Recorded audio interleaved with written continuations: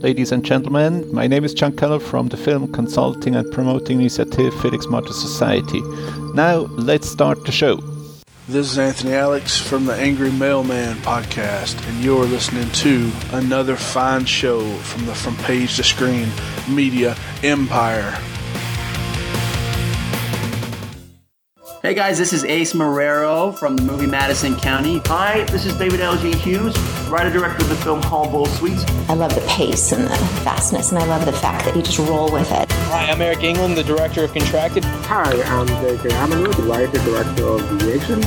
My name is Nathan Whitehead, and I wrote the music for Beyond Skyline. Hello, Stuart. Just a quick hello from Sarah Douglas. Hi, this is Ben Lloyd Holmes from the film The Expedition. This is Dominic Burns, the director of Allies. Hey, Stuart. PageToScreen.com up in my bum piece. Snake, that's my motorcycle running and tracking over motherfucking snake. Jamie's with Dom, eating pizza and pussy. I'm Neil Johnson. I directed Rogue Warrior and The Time War, and I crucified Adolf Hitler. The From Page to Screen movie cast.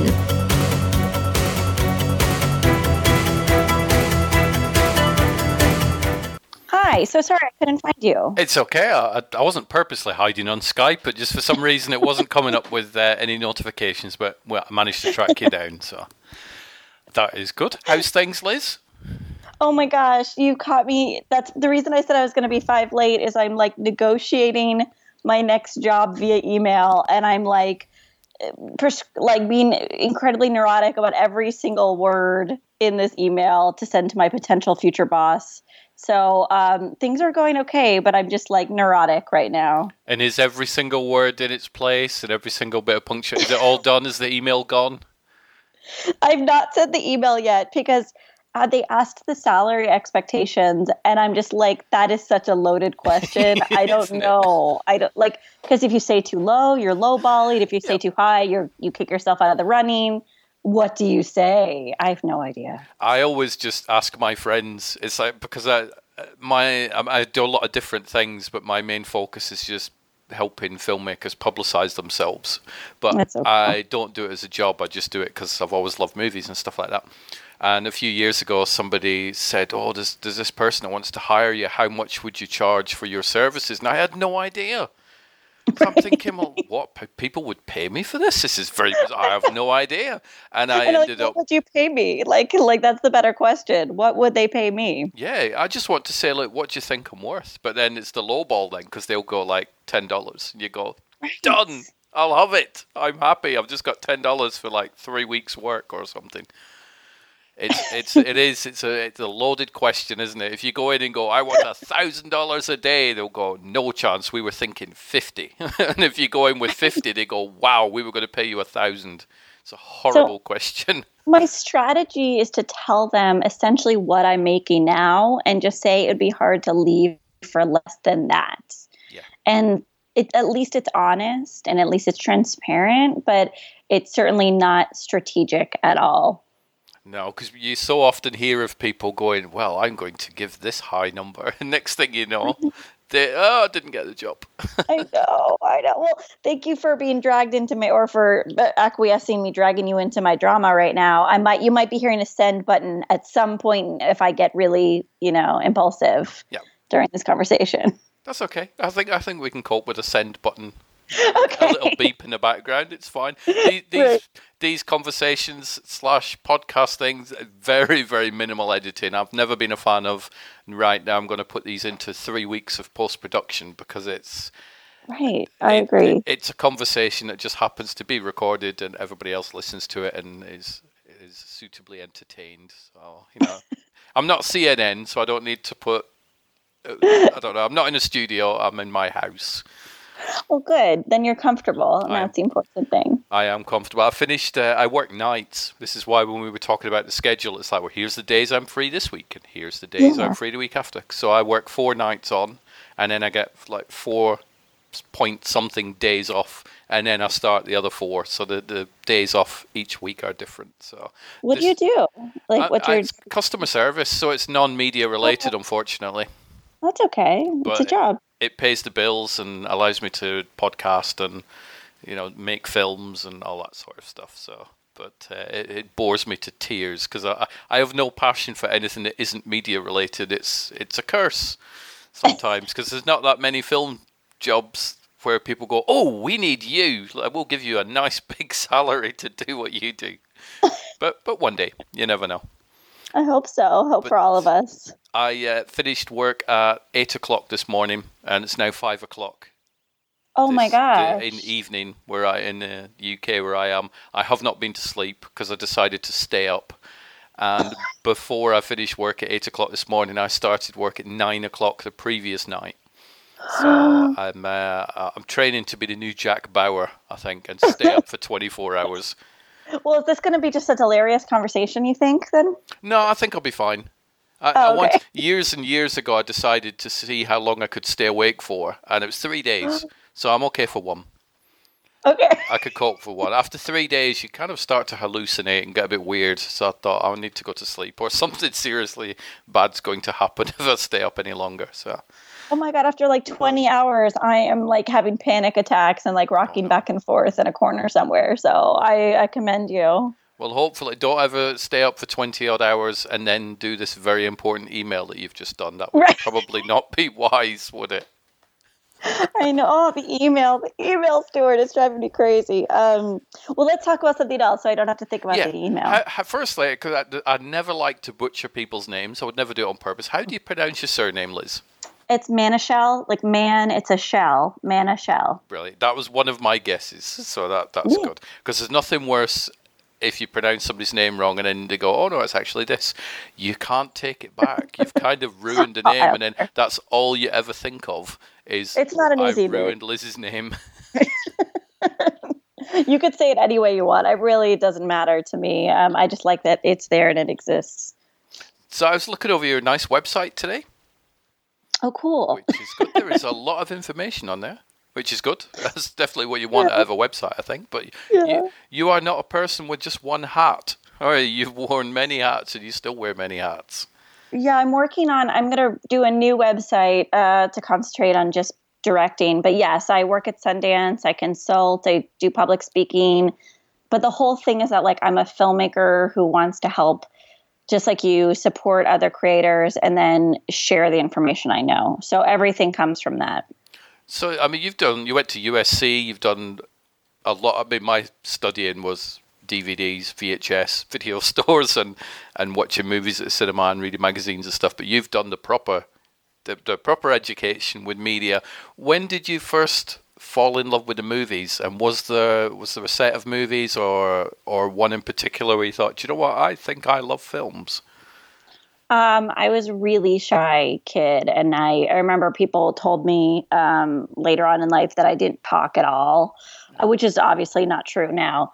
But I just really I was bad at making friends probably at a young age, and just went to the video store all the time to watch movies as company. And then I decided I wanted to be an actress. So then I watched movies as research.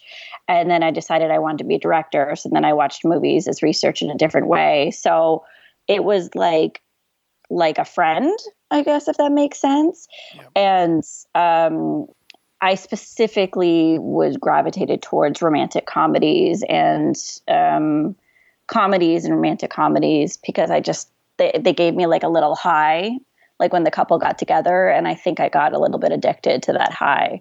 So things like that, like Nora Ephron, and I love Nicole Holofcener, and just these wordy, neurotic rom-com type movies. I think we sound kind of similar, I think, but when I used to watch films as a child, I would gravitate towards more like a teenager when I was watching a lot of the John Hughes films. Some Kind of Wonderful, Pretty Big. I would watch it and go, that's what real life is. That's the life that I would like, but I don't have. So for me, it was like looking inside a goldfish bowl for movies for me. So that's how I learned. That's how I learned to socialize, by watching what people did on films, because I was very closed off as a child, barely spoke to anybody at school, that sort of thing. So it's thankfully I can talk now. So I don't shut up very often, but That's how I feel. Like, I don't know, what did the movies do to me? They made me a chatterbox.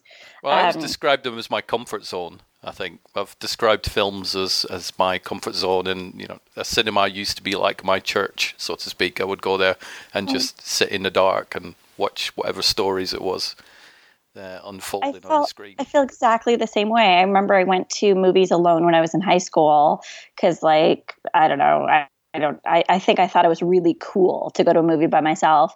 And I remember sitting in the theater and looking up at that, like, dust light from the projection booth to the screen and just thinking, like, this is really magical. And it does feel like a somewhat religious experience when you see a fantastic film. So I get that. It does. I mean, films are escapism. I think everybody knows that anyway. But for me, it was definitely escape. So my real life wasn't too much fun when I was growing up, and I would just take myself off to cinema. I think from the age of maybe 7 or 8 years old, I would just, disappear for the day and do that thing that I don't think you get away with nowadays, but you would buy one ticket and then you would just jump from screen to screen and watch all 3 or 4 films that were on in the multiplex. Now I think they're a bit stricter, but when I was growing up in the 70s and 80s, I could get away with that. I think they're just as bad as they used to be, because we went to go see a movie went to see Avengers a few months ago, and no one was at the multiplex and no one was watching us. So we really could have just slipped into another theater, but maybe 2 more people in that theater would have been really suspicious. Yeah. You always get somebody that would spot you going, hang on a minute, I saw you at 9 o'clock this morning. Why are you still here wearing the same clothes?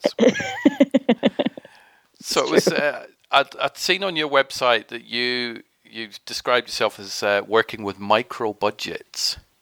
Yes. What is the most micro budget you've ever worked with? I think so. Just to sort of throw mine in, because I'll give you my answers while I get your answers and stuff. Is I think maybe about £80, which is probably about $120. I think is the cheapest one I've done. Luckily, I owned the equipment, and I brokered a deal with the cast. So it was. Was it a feature? No, it's a short film. But still. So probably about 25 minutes, but yeah. Well, at USC, we have a contract with SAG-AFTRA, so you don't actually have to pay actors when you go to USC Film School, and you get production insurance. So all my shorts through USC were, like, essentially free. But I work in the feature micro-budget space, and I use the word micro-budget as $250,000 US and below. I don't know the math. I used to know the math because the pound used to have a different relation. Anyway, I don't know the math anymore. Could you convert that? I think $250,000 would maybe be like £180,000 or something like that.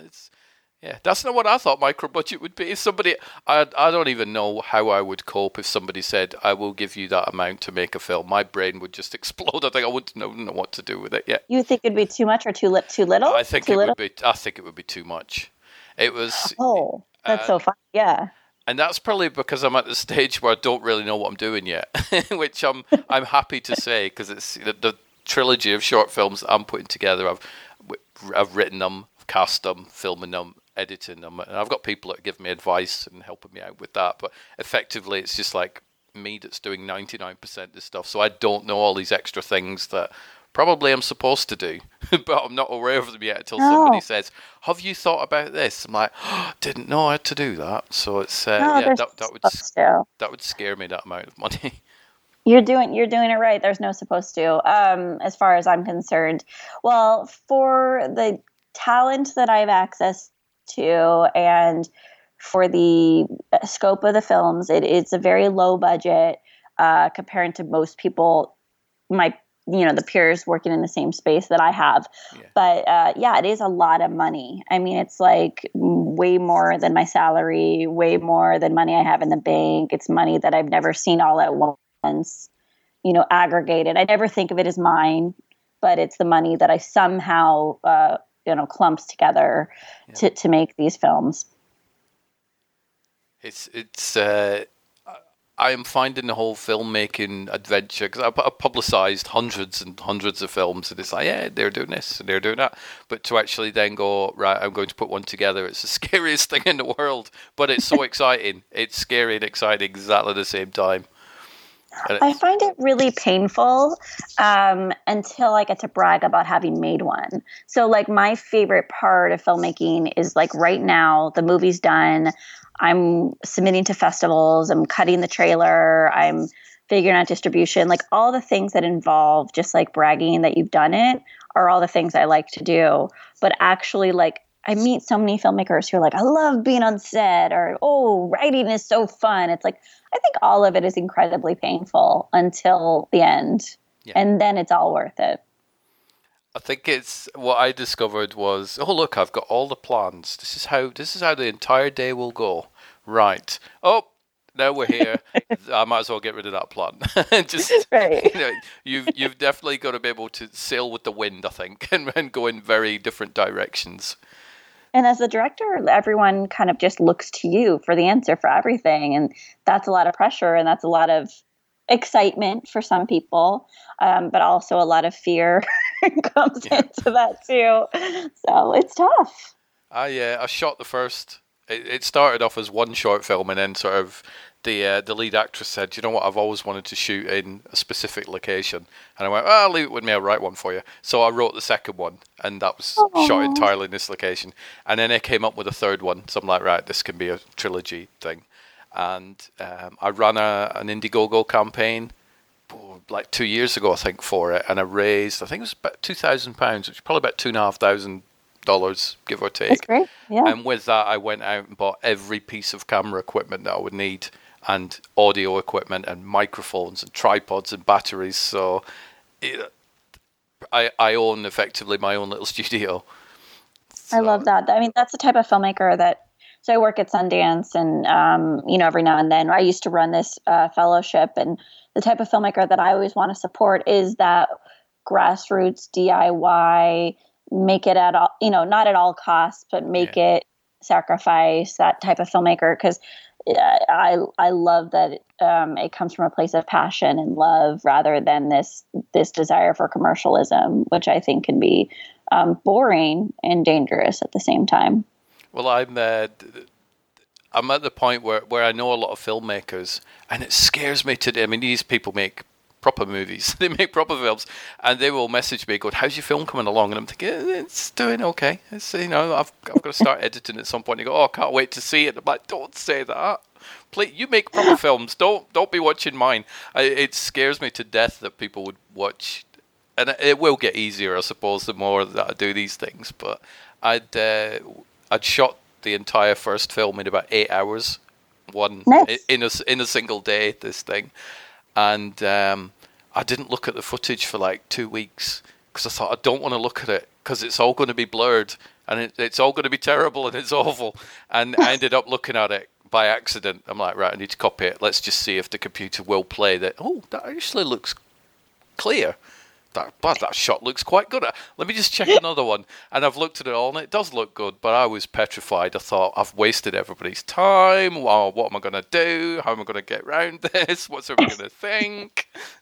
And it was... Well, it's like imposter syndrome. Like, you just feel like you're... Yeah, I mean, that's super normal. I don't think that goes away. I'm sure the quote-unquote proper filmmakers you talk to feel the exact same way every single day, too. I would bet money on it. Well, I did a podcast last week with a guy he's been a production assistant on everything, like the Matrix movies and Southland Tales and all sorts. And periodically, Sean and I will do a podcast and we'll chat.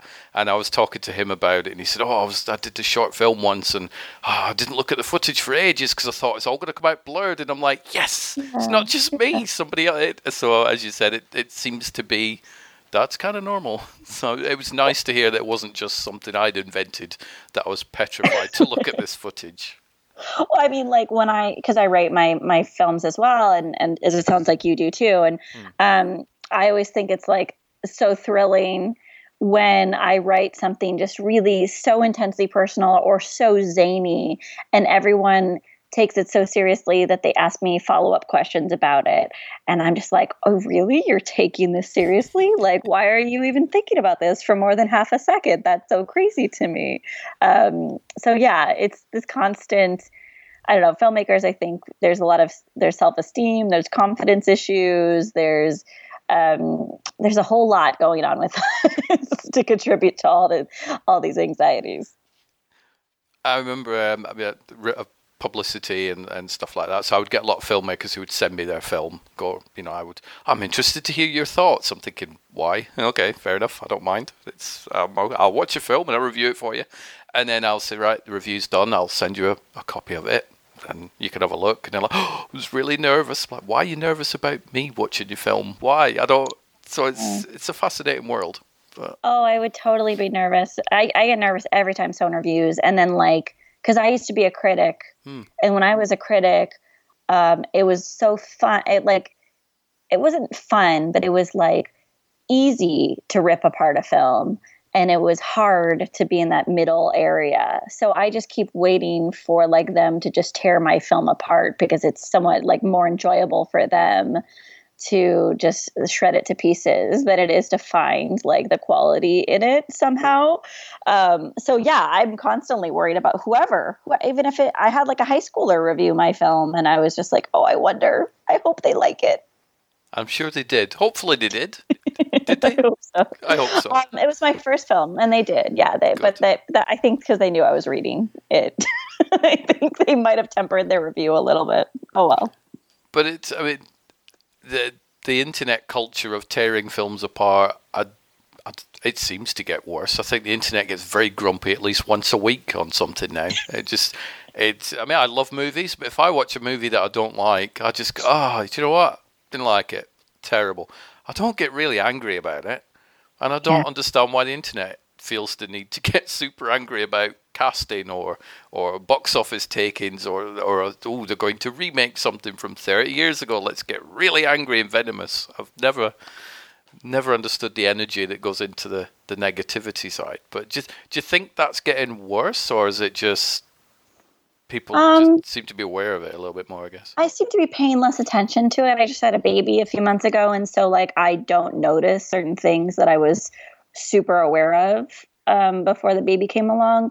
But I can understand where the venom comes from, because one of the other reasons I work in micro budget is because it's not as wasteful. And I really wish I could pay my crew members a little bit more. It's not wastefulness in terms of salaries, but the way celebrities are treated in Hollywood and the way just everything is overinflated on a big budget film, like these Marvel movies or these, whatever it is.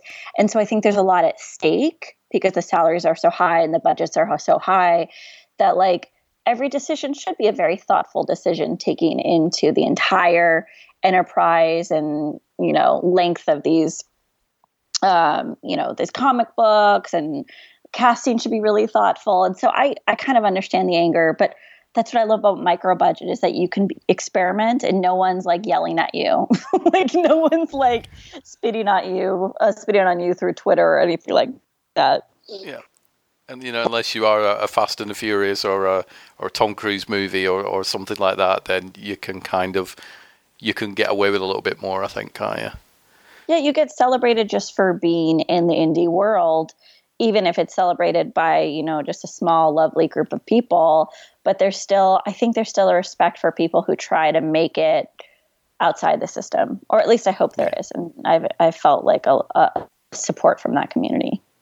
I remember when I was a kid, because I've been watching films since, I was born in 1971, so I was taking myself off on my own to watch Superman the movie and Close Encounters of the Third Kind, and from then till now, I've always watched films, and I've gone through I need to watch this film because it's big, and I only watch big films, I only watch films in space. Now I love nothing more than indie films, and it's you put, Buried, which, Ryan Reynolds, put him in a coffin. That's it. He's in a coffin for 90 minutes. I'm glued. I'm glued to it. Have a film like Open Water. Two people bobbing up and down in the water. Now and again, a shark pops up. I'm hooked. I seem to have developed this super appreciation for independent films because they just have a different feel to them.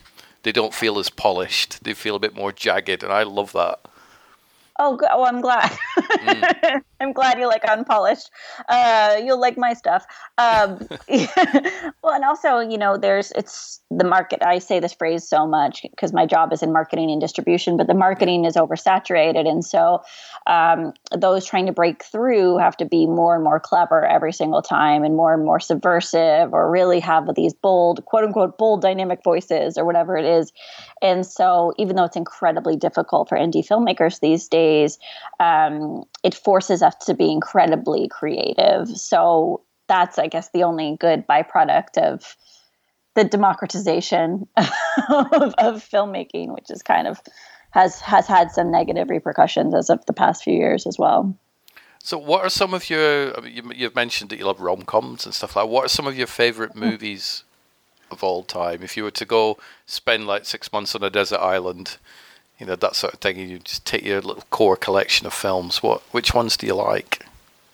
Well, I'm a big fan of Whit Stillman. I mean, the thing is, I wouldn't take these movies on the desert island, right? Like the movies that I say I wouldn't want to be at a desert island with. I think the movie I'd probably want to be on the desert island with is Broadcast News, which is like the good stock answer because it's respected and it's so enjoyable and just wonderful. But usually I end up like bending to my pretentiousness and I will name drop other films instead. But Broadcast News would be my desert island film, or something like I love, again, Nora Ephron. You've Got Mail, Sleepless in Seattle, anything she's written or directed, except for Bewitched, probably. And then with Stillman, Hal Hartley, kind of these like atypical, weird, romantic, dark comedies. I'm just trying to think, and then also just like Elf, just movies that make you feel good, that are romantic but come from like a family film perspective. But my favorite films used to be like Last Year at Marienbad and Lady from Shanghai and The Third Man and all these like really substantial foreign films or dramas. And now I just have one viewing in me for them, right? Like I can't watch them over and over again. Exactly. So I've given in to the fact that I just want to be entertained and I want my curiosity piqued for 2 hours instead of to be pushed down into the ground for 3 hours.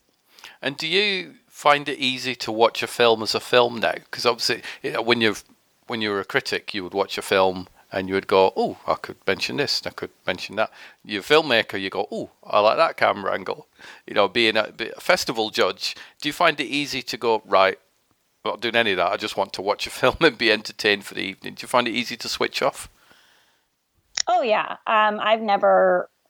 Because I've been wanting to be a filmmaker since I was 16, and prior to that, I wanted to be an actress. So it's I've always watched films with I guess somewhat of a discerning eye, but a great film will get you out of that mindset immediately. I'm trying to think of a really good movie that I saw recently that could help remind me of just the pure escapism of film.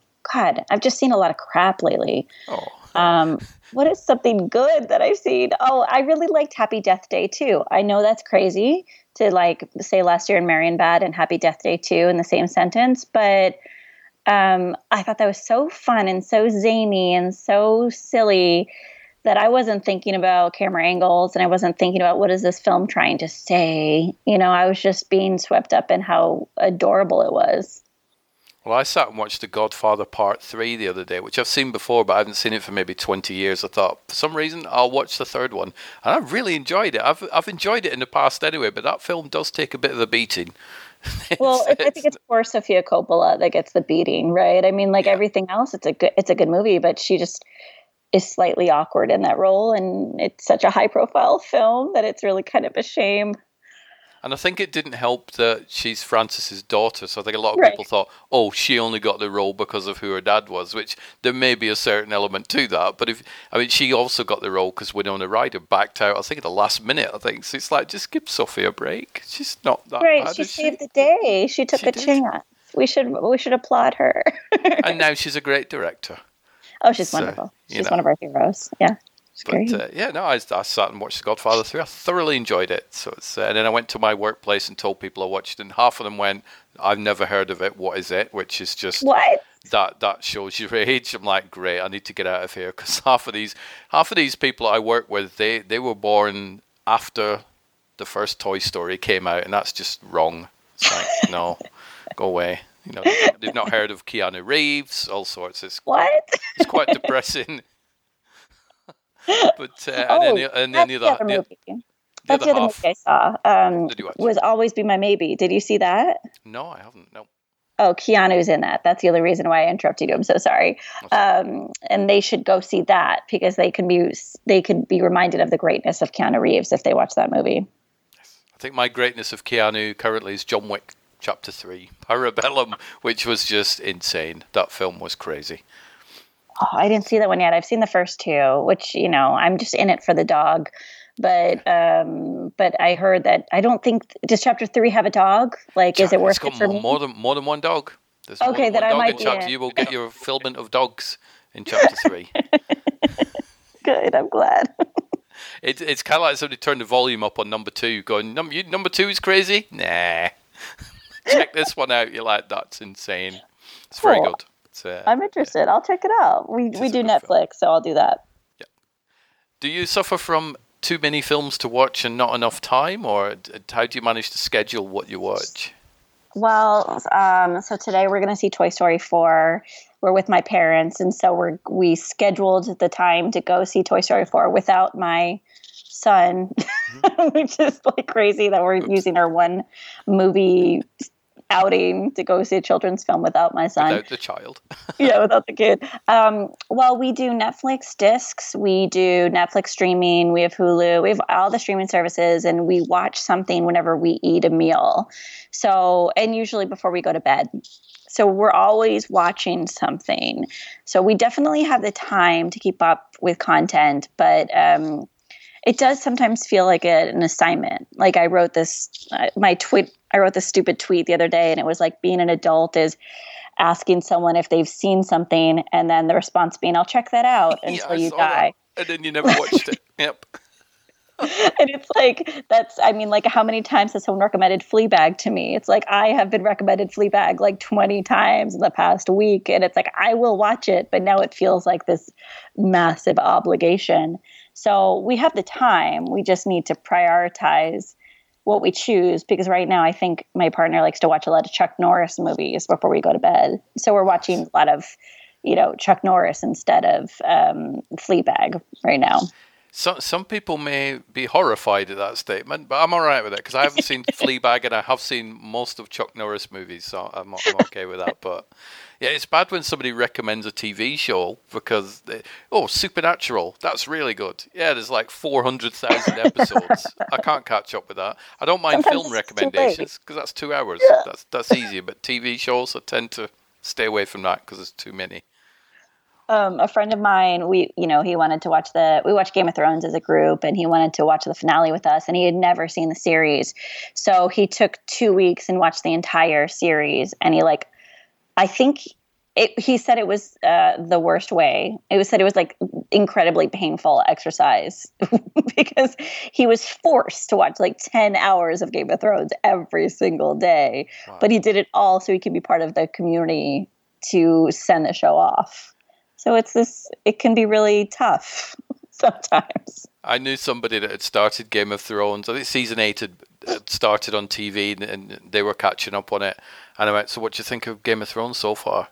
And he went, Sean Bean's great. He's a great character. And I'm thinking, oops. Oh, no, that's sad. Oh, well, he is great, though. So what did you think of season 8? I'll go on record. I liked it. I actually preferred that to a lot of the other seasons, to be honest. But again, the internet was rather grumpy and seemed to be a little bit mad at it. I'm trying to remember when I thought things went downhill for me, and it might have been 7 and it might have been 6. But for me, like, I loved the slow-paced, funny dialogue, the wittiness of the show, and it became too plot heavy at a certain point because I think they just were rushing to finish the show. this has been said very often, like they transported themselves from location to location way too quickly within the confines of the show and all these things. Like, I just miss them talking, just the characters talking to each other. I missed a lot of that. So I enjoyed it, except for that was missing. I remember the journey speed being a bit strange when they were having a big battle on the ice. And right. It's like somebody spent however many weeks getting there, and then somebody's like, "I'll go get help," and then next thing they've got back to where they're going, and they're coming back with help. You're like, I don't know if that kind of works. No, it's very convenient, creative geography, but like there were a few really good moments between. I'm trying to remember. Like, there's a scene with Tyrion and. God, who is Tyrion sit down by the fire with? There's just these wonderful moments. And then like Brienne of Tarth, like definitely upped her game in this last season. So that made me incredibly happy because she's my favorite character. So there were like pluses, but I was disappointed. What were other things that ended this year? That I was quite a lot, isn't it? So, well, we've had a season of Stranger Things, so that's I was disappointed by that too. Yeah. Orange is New Black is finishing next week. Isn't it? We get it. So that will be the final season of that. Do you watch that? Yeah, I'm up to date on that one. We watched the last season probably about a month ago because we were a little bit behind, but we're up to date. I think it's probably time for that show to end. Yeah. I think that makes feels sense. like I'm good. It's okay. Just let me go. Yeah, let me go. Yep. But it was. I'm trying to think what else has ended. The Walking Dead is never going to end. I don't think ever. My partner is a completionist, so he has to finish things, and I just want to walk away. And we've committed ourselves to The Walking Dead, and it's just like it's a chore. It's a chore to watch it now. Is how I feel. But I'm sure someone will get angry at me for that statement. No, I kind of stopped watching it because there was, seasons ago there was a scene with a horse where I thought there's no reason to do that to a horse, so I fell out with the show for a couple of seasons, and then I went back into it again. And then there was another animal got killed in it. I'm like, right, I'm done. Humans are okay. Are you a vegetarian? Or are you? No, not at all. I just, I've had pets and stuff in the past, and I think it sort of still lingers because I've lost them. But we can watch things where humans are killed left, right, and centre. But the moment you watch John Wick, the one person you're worried about in John Wick is like, don't hurt the dog, don't hurt the dog. Oh my God, it was traumatic. No, I get you. I can't stand. And now again, like now that I'm a new mom, it's like there's this. I'm like way more sensitive than I used to be. Like my favorite director used to be Lars von Trier, and like I love him. I love the way he like just ruins his audience. Like he just wants to just upset everyone. And now I watched like the first 5 minutes of Chernobyl, and I had to turn it off. Like this sensibility where like I wanted to be offended or I wanted to be pushed to different boundaries is gone now. And it's now replaced with like this new cushy sensitivity that I have, which is really boring. But it does make me like I'm now in the beginning where I'm regaining all my tolerance for all of these things. And I don't know if I'll ever get back what I used to have. Oops. So you're like, no Chernobyl, bring me Toy Story 4, please. Yeah. Isn't that a shame? It's like, what has happened to me? Oh, well. Chernobyl is amazing. It is such a... People told me, because I didn't watch it week to week, I got the screener disc sent through, because it's out on DVD here in the UK, and they sent me that, so I'm like, right, I'm just going to watch them all in short succession. So I started watching it about 11:45 in the daytime. I thought, I'm just going to watch the first one. And by probably about 7:30 that night, I'd watched the whole series in just one. It works so well as a 5-hour movie. And it does have its graphic scenes in it, but it's not as graphic as people have told you it is. Because people were telling me, oh, this is the most violent thing I've ever seen. It's horrific. Don't watch it while you're eating anything. And there are some very uncomfortable scenes in it, but it's the subject matter that's more disturbing than what you're going to see on screen. But it is, I'm glad to see it's been Emmy nominated, because it definitely deserves it. It's such a good show. It's not the graphicness that bothers me. I think my tolerance, I never lost my tolerance for that. Like I've always been really into gore and gross out stuff and practical effects. And it's like, now that I have a kid, like we have poop, we have snot, we have all these things. Like I'm still there, but it's just the idea of like, being in, knowing what's happening more than the characters do. And like, don't go in that room, to like, get out of there. Like you're just looking at this like slow moving train crash and you can't do anything. And it's really hard to watch for me. And there is a lot of that in Chernobyl. It'd be like, just go check on the nuclear reactor. No problem. I'll be back in a minute. Will I get sick if I go in there? No, you'll be fine. And you are watching it going, you go through that, you're gone. I can't. There is a lot of that in it. But, yeah, maybe in 10 years, just not right now. Yeah.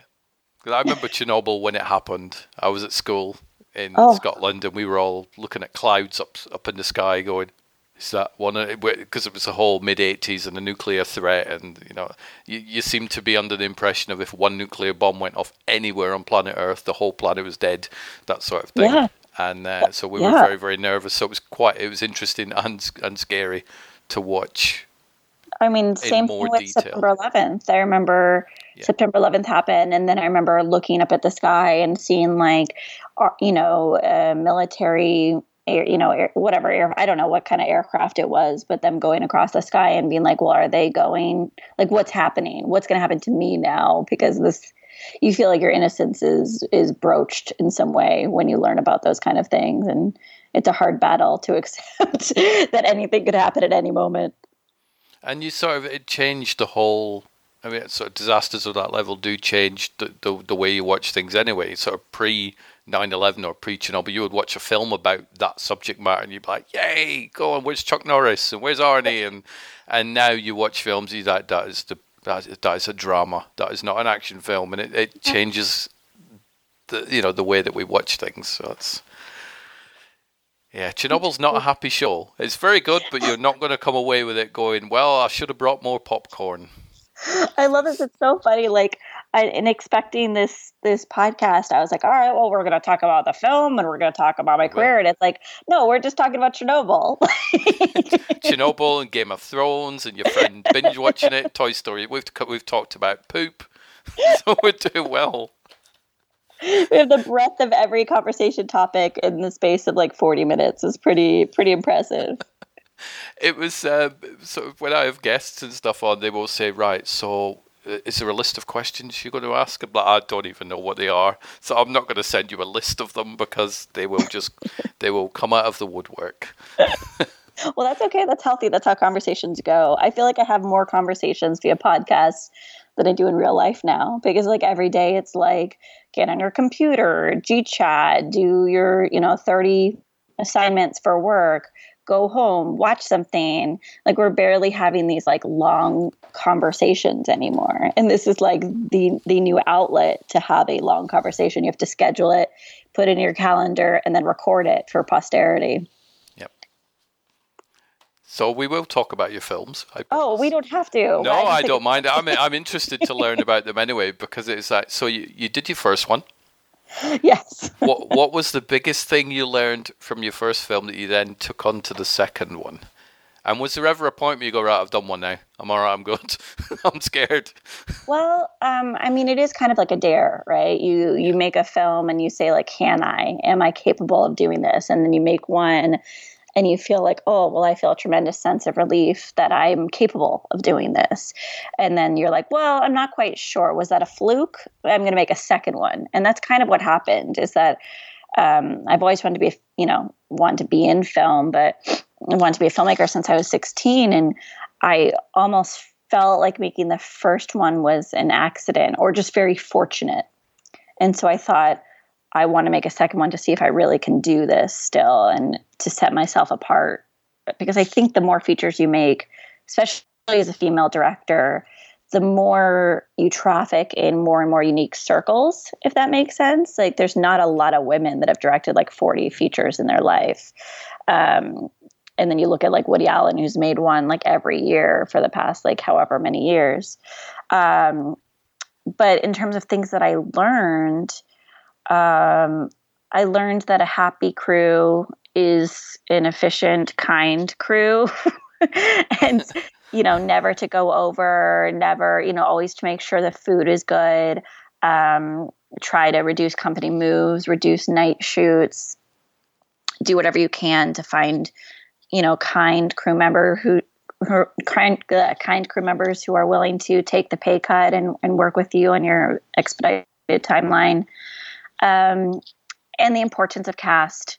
The only reason my first feature did as well as it did was because of who I cast in it. And so I paid a lot of attention to the cast of the second feature as well. Yeah, because you realized from the first one, this helped.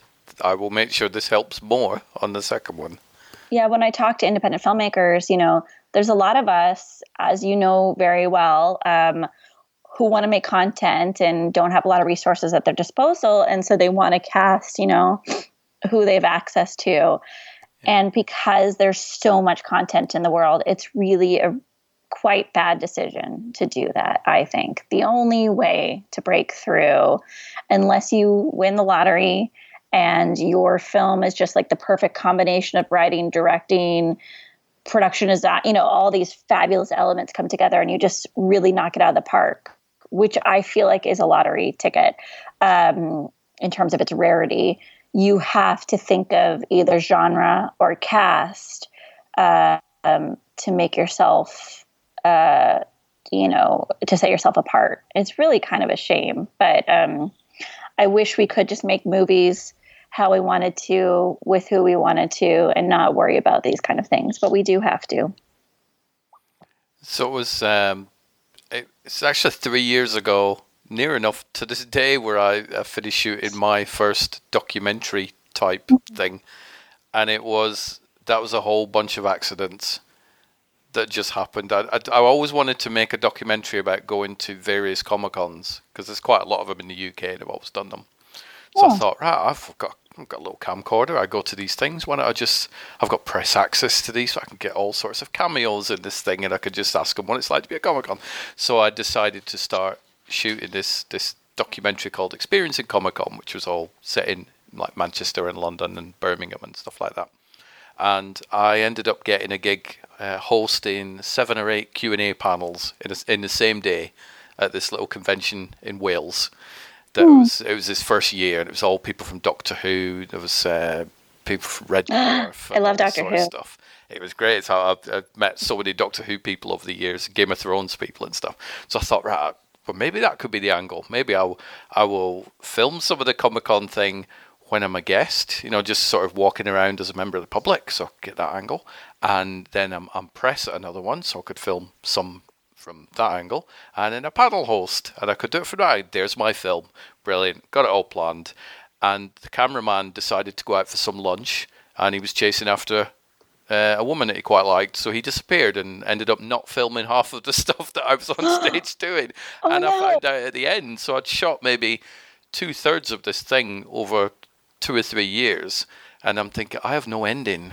I have absolutely no ending, because this event is over and I've done all the panel hosting. How do I end this thing? So I saved up a bunch of money, and me and my partner, we went off to San Diego Comic-Con, which was 3 years ago today. Week, we went over there, and I shot effectively Experiencing Comic-Con over there, but I had no ending for this film, and it was the scariest thing ever. But it was fun. But it makes me sad because Comic-Con's on and I'm not there. I want to be there every single year because it was so much fun. Oh my gosh. I once drove to Comic-Con, saw the crowds, turned around and drove back. And it's like a 3-hour drive. Comic-Con's not for me. It's like a little too intimidating in terms of just like, I don't love crowds. And I think you knew in making this documentary that you would have to find something like famous actors or famous, TV, whatever it is, to help with audience building and distribution to connect the film with an audience. And so that was very smart of you to do that. I ended up just sticking it on YouTube because it's like, fine, it's done. I'll go on there. So it is on there, but it's the weirdest thing ever because it's my first ever film, and it's got a Stan Lee cameo, which I'm quite happy about that, because I was walking through, the crowds were insane on the Saturday. If you want the big crowds, go on the Saturday. If you want it a little bit quieter, go on the Thursday, after the preview night. It is a lot quieter. We went straight into Hall H on the Thursday without any problem whatsoever. Sat down, Joseph Gordon-Levitt was there, Oliver Stone, he was one of my idols. I'm in the same room as Oliver Stone. This is insane. So that was one of my bucket list moments. Didn't meet him, but I was sat in the same room, so I'm good with that. But Saturday I went in on my own, and the crowds were crazy. And I ended up walking through, because I wanted to do a single shot around the entire exhibit floor, because then I was going to speed this shot up over the end credits, and it was going to be like 1.5 minutes of this 1.5 hour shot. And it kind of works. It looks good. But I got stuck in a crowd. I'm thinking, why are people not moving? I don't understand why people aren't moving. And I put the camera up, flipped the viewfinder down so I could see, tilted it to my left. I'm like, oh yeah, Stan Lee's about 2 feet away from me. That's very strange. Filmed it. So my first ever film, Stan Lee cameo. Yeah, like a Marvel film. You got your Stan Lee moment. Me and Marvel are exactly the same. We both have. That's probably the only thing we have in common with each other, I think, is we both have Stan Lee cameos. But it was so. Let's talk bread and butter. Sure. Your first film. How? I'm trying to think of the phrase. Pitch me bread and butter. So if somebody's not heard of it. Yeah. I always say it's an anti-romantic comedy.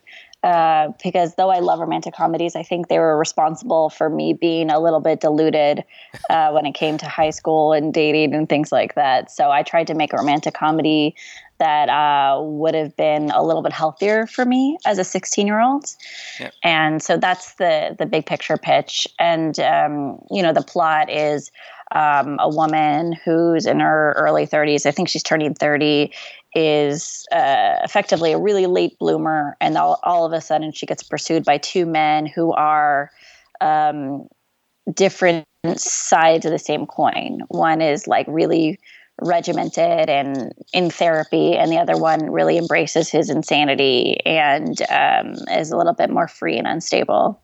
So it deals with mental health. It deals with repressed characters, and it's got like a indie folk soundtrack, and Bobby Moynihan is in it, and Lauren Lapkus is in it, and our lead is this fabulous woman named Christine Weatherup, and it was on Hulu and was distributed by The Orchard, and it did really quite well. And did you read the reviews? Because we've talked about reviews and stuff. Did you nervously read them, or?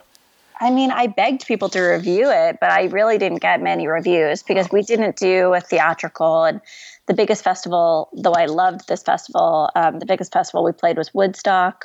So it's not like we played Sundance or South by, and we didn't pay a publicist or anything like that. So I didn't get many reviews. But when The Orchard distributed the film, they worked with Bustle.com, which is like a really cool website for young women. And they wrote a feature article about how much masturbation is in our film. And which I loved because it was very sex positive and they recognized what we were doing. And I'm very proud of that. They said it was like a must-watch film for women everywhere. And that's like the coolest thing anyone could ever say. So nice. Good. And is it still on Hulu or is it still on video on demand? It's on VOD. It's not on Hulu. We had like a 2-year contract with Hulu and it's expired. So it's on, iTunes, Google Play, Xbox, those things, Amazon. But, I also, even though I don't want to devalue content anymore, if people just want to ask me for the link, I'm always happy to just share the link. Well, unconnected to bread and butter, if you ever want anything reviewing, let me know and I will happily. Oh, thank you. So I need to write that down. Yeah. Thank you. I'll get like 500 films in my inbox now. It's like, Oh, that's fantastic. You got lots of. I will genuinely. I love watching films that I don't really know anything about. And I think that's the problem with a lot of the big films nowadays. You've seen 15 trailers, you've read you've seen cast photos, and people have talked about it. And I love nothing more than to put a film on, and I'll know the basic pitch of it, but just not to know where the film's headed, to still keep the magic of movies. So I'm with you. I love that too. I think trailers give away too much. Yeah. I don't tend to watch trailers. Saying that, I watched the Top Gun 2 trailer twice yesterday, and I'm like, I'm in. But even though I know I was going to watch the film anyway, for some reason I broke my own rule and watched the trailer. But I won't watch any more trailers because I'm good. I have faith in Tom Cruise. I'm fine. I will watch the film when it comes out next year. But, so then we move on to Speed of Life, which this was the one that I've seen mentioned on Twitter by yourself and stuff. So where do we stand with Speed of Life? We're in the festival circuit right now. We premiered at Atlanta. We've only played U.S. festivals. Atlanta, Provincetown. We have a few festivals coming up in the fall. They're all like really wonderful, top of that mid-tier festival, which is really specific way to talk about your festival run, but I'm just really cognizant of that. And we're signing with a distributor soon, and we're possibly going to work with a blockchain company to also release the film on a blockchain platform, which is very cool. So we're gearing up for distribution right now. Exciting and scary times, isn't it? Well, to me, it's like the movie's done. I'm proud of it. I know exactly, or I think I know exactly what it is. I had one of the festivals, they reached out to me and they wrote a synopsis for the film, and it thrilled me because they said things that I never thought anyone would notice in the synopsis. So for me, it's like those little moments that feel fantastic, but I don't feel, like you say, exciting. And it's like, yeah, I guess it's exciting, but everything is really strategic right now. So there's like a lack of emotionality to the experience, which is a little safer for me. Yeah, this is, I suppose, once the film's done, it becomes all about the business side of things, doesn't it then? Yeah, and setting yourself apart. And I work in distribution, so like I'm not, the best person for it, but at least I feel prepared to put it out into the world in the right way. And then shift on to Lady Parts, which is your next film? Well, I'm attached to direct this film called Lady Parts. We're supposed to shoot in December. I really hope we do. We'll see what happens. And it's the first film I'm directing that I haven't written. Every single thing I've ever done, the writer and the lead actress actually pitched to me to come on board. And she's also producing it. And it's about a woman who she gets preventative surgery to have her organs removed to avoid a cancer diagnosis. Yeah. And she takes those organs home with her, and they start talking to her. So okay. Yeah, it's like a dark cancer comedy, and we're going to use practical effects with with the organ puppets, and it's super weird and also wonderful, and I'm really excited about it. It does sound wonderfully bizarre, I'll give you that. Yeah. It's like a lot of the time you go, oh, this kind of sounds a bit like, I can't think of anything that this sounds a bit like. I mean, like Avenue Q, I don't know. I mean, it's like Avenue Q meets The Big Sick meets like Beginners. It's like there's actually some wonderful dramatic bits in there, and the puppets are kind of the icing on the cake. But it is what draws. It's why I want to make the film, is like these puppets. So we'll see. Do you think it will be easier for you to direct, a project that you've written or not written? Because obviously it will have a very different feel to it, I would think, where you go, I've written this, I've had it in my head for years and years since I first came up with this idea. It's been in my brain. I know what I'm going to shoot. To then go, right, here's something somebody else has written. What do you think you'll feel with the difference on that? It has been easier because the things that I struggle with the most are answers to questions that come from story and theme and character when I write something, because I write in a very fluid place. I just write what's in my head. It comes out on the page. I edit it. But it's not like I have an agenda when I write. I literally just vomit out what comes to me. And when you're working with a real writer, I don't consider myself a real writer. I consider this guy a real writer. And we pitched to a production company the other day, and he found out that they asked us questions about theme and character and climax and all these things. And he's like, if you want help with those answers, I'm here. And you're like, I just kept thinking, like, you mean I can cheat? Like, I could just ask you the answers to these questions? And like, that's so fantastic to me. He wrote up like an entire essay of why he made, 5 different decisions he did and why the character does this and what the movie means to him. And that's very exciting for me, is to hear his answers and feel like I have a foundation for when actors ask me questions about their characters, instead of me saying, well, because I wanted to see that. Yeah, because I wrote it. Okay, that's why. I don't know. Just say the lines. Right, exactly. But it is, I mean, yeah, I'm sort of thinking back to when I was quote unquote directing, and it was, the actress would say to me, should I do it this way? And I'm like, okay. It's like, we'll do it both ways. So I shot pretty much every rehearsal, every take. I think the most we did was maybe 3 of any take anyway, because it was shot very, very fast. But I haven't quite got that answers bit yet. I'm not like, well, this is exactly why this needs to be in here, because that's what this makes. It's like, yeah, we could try that. It'll work. Thing. Yeah, like actors really need very specific answers.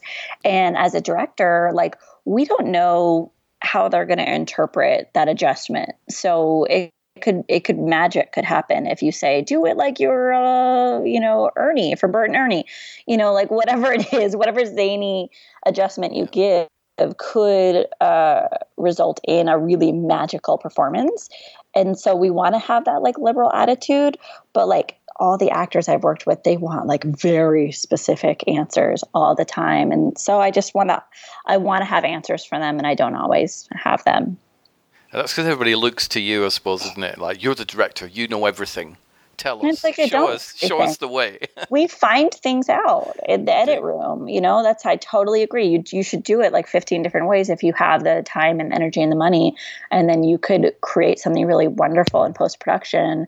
But the actors don't want, I had an actor that I worked with who wouldn't do wild lines, when you just, when you say the lines, just because if your sound is bad, you secure a few lines of dialogue in a very controlled atmosphere, so that you have them for post-production.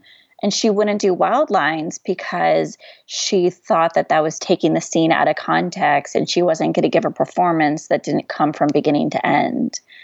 And it's like, what do you say to that? Like, that's such a wonderful process that they're going through, but film is also a technical art too. And you need things that sound good, and you need things that look good, and you might have to do things 15 times because of that. And it's always a negotiation, is what I'm saying. Well, I was doing one of the final shots of my film, and it was the scene where somebody gets their head bashed in with a claw hammer. And it was bearing in mind, this is super low budget. This is, I think the most expense on this film, other than the camera equipment, was the couple of £100 that it cost to rent the house for 2 days. We stayed there for a holiday and set dressed it and stuff. And I ended up lying on the bed, pretending to be this person that got their head bashed in with a watermelon held just on my chest with a camera in the left hand, while this kid's swinging an actual claw hammer to make contact with this watermelon several times. And she did it a few times, but it's like, so this is where I'm headed, is it? I'm lying here in bed, there's a kid hitting me in the chest on the watermelon with an actual, not a prop hammer, this was a full steel hammer, because I didn't have the budget to get a prop one, but she didn't break any ribs on me, so I was quite... Yeah, it was. You've got to learn to think quick, I think, haven't you? Well, and I'm going to venture a guess, but I think that there was like a thrill in the taking the risk for you. And I think it's, maybe I'm wrong, but I think that we are willing to take a lot more risks if it's for the sake of a film sometimes. And there's an excitement to that. So I understand why you would do that, even though I think it's dangerous. Well, it was the gentleman that was playing the person who I was playing originally. I think he was tired or something. I mean, he's not a professional actor, but he's acted in small bits before. But it was a case of, yep, you can play the role. It's fine, you know. And he was laughing, and he couldn't get, he was messing the lines up, and not drastically, but he just could not laugh.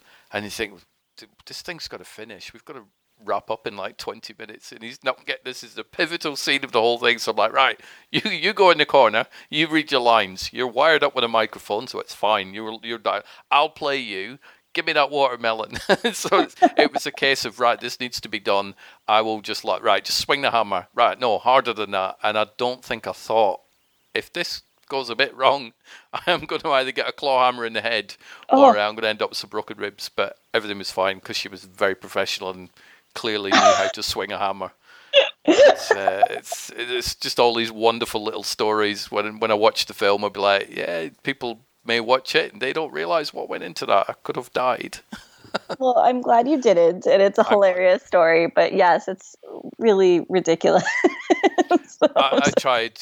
I had 2 watermelons and 2 cabbages, and the cabbage was tightly wrapped in cling film. It's like, right, which one is going to sound most like a human head being bashed with a hammer? And I think we tried it with the cabbage and we tried it with the watermelon. I think the cabbage was slightly better, actually, so I may end up using the cabbage takes because that had more of a dull thud, which sounded a bit skull-like. But yeah, that was how I spent one of my Saturday afternoons. Well, see, I would like to see that one. You're going to have to share that one with everyone, especially me. I've kept all the outtakes. I really wanted to just shoot all the behind-the-scenes stuff because I'm under no illusion that I know exactly what I'm doing. I'm learning as I go along, and I'm recording everything for everybody's entertainment. So it's fun. I'm not shy.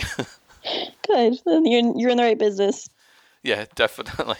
So yeah, I had I had a few questions, and then I've just tangented all over the place, and it's great, and I love it.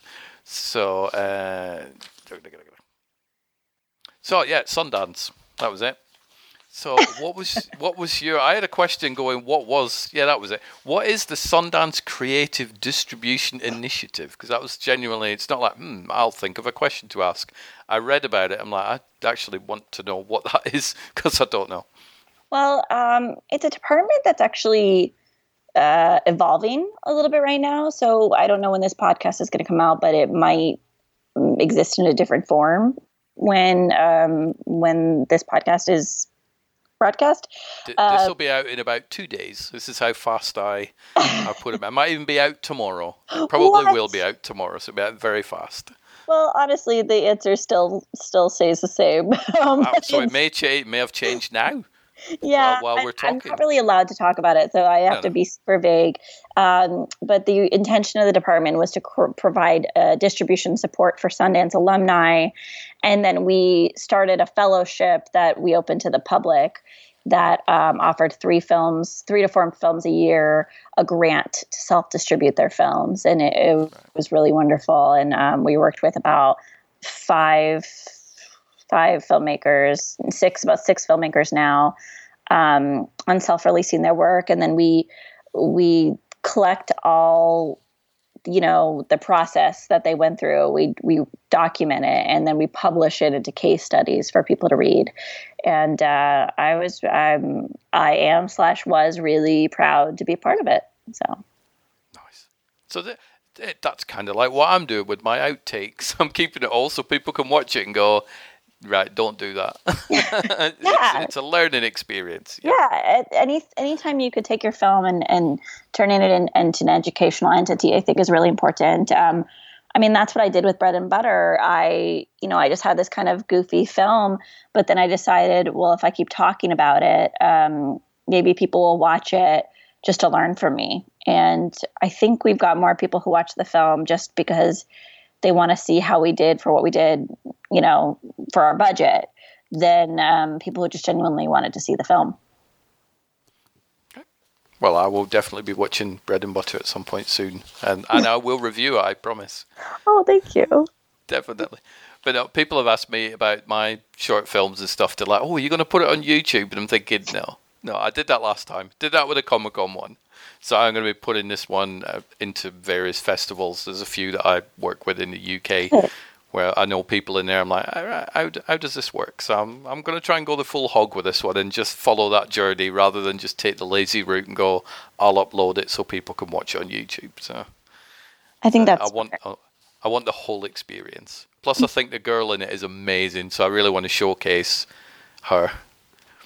Isn't that nice? Like, in what industry are we like, wow, this person's so great, I want to promote them?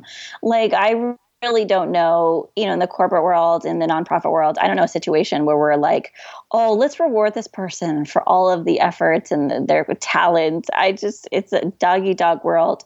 But in film, the director really wants to provide exposure for great actors. I think that's really cool.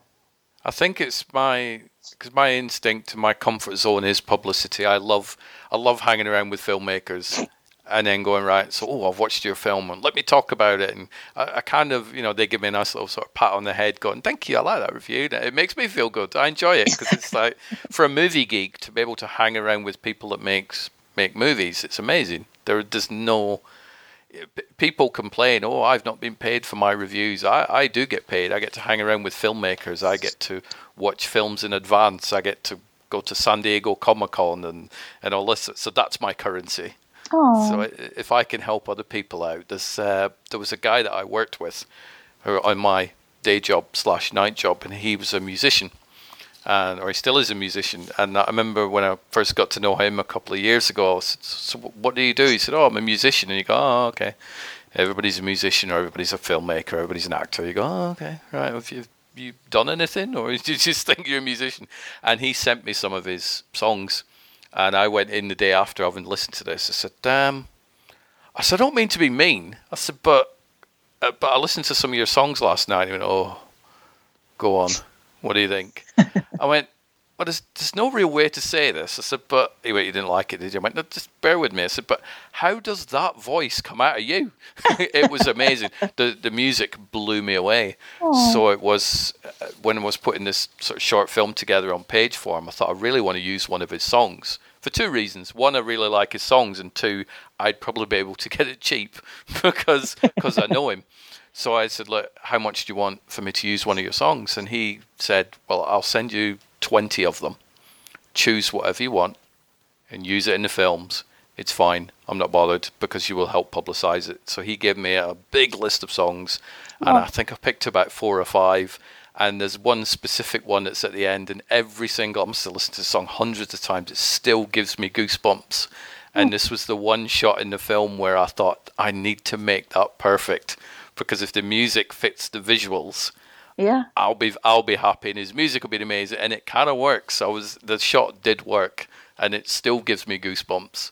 So it's kind of like I want to showcase this actress, but I really want to showcase this musician as well. So, that's awesome. Because people will watch the film and go, she's great, and I love that song. They won't look at me, and I'm okay with that. It's still too early for me to go, I'm a director. Well, you also made the decision to incorporate her and incorporate the music, so it's you too. Yeah. Yes, I'll take a little bit of credit, but they get more.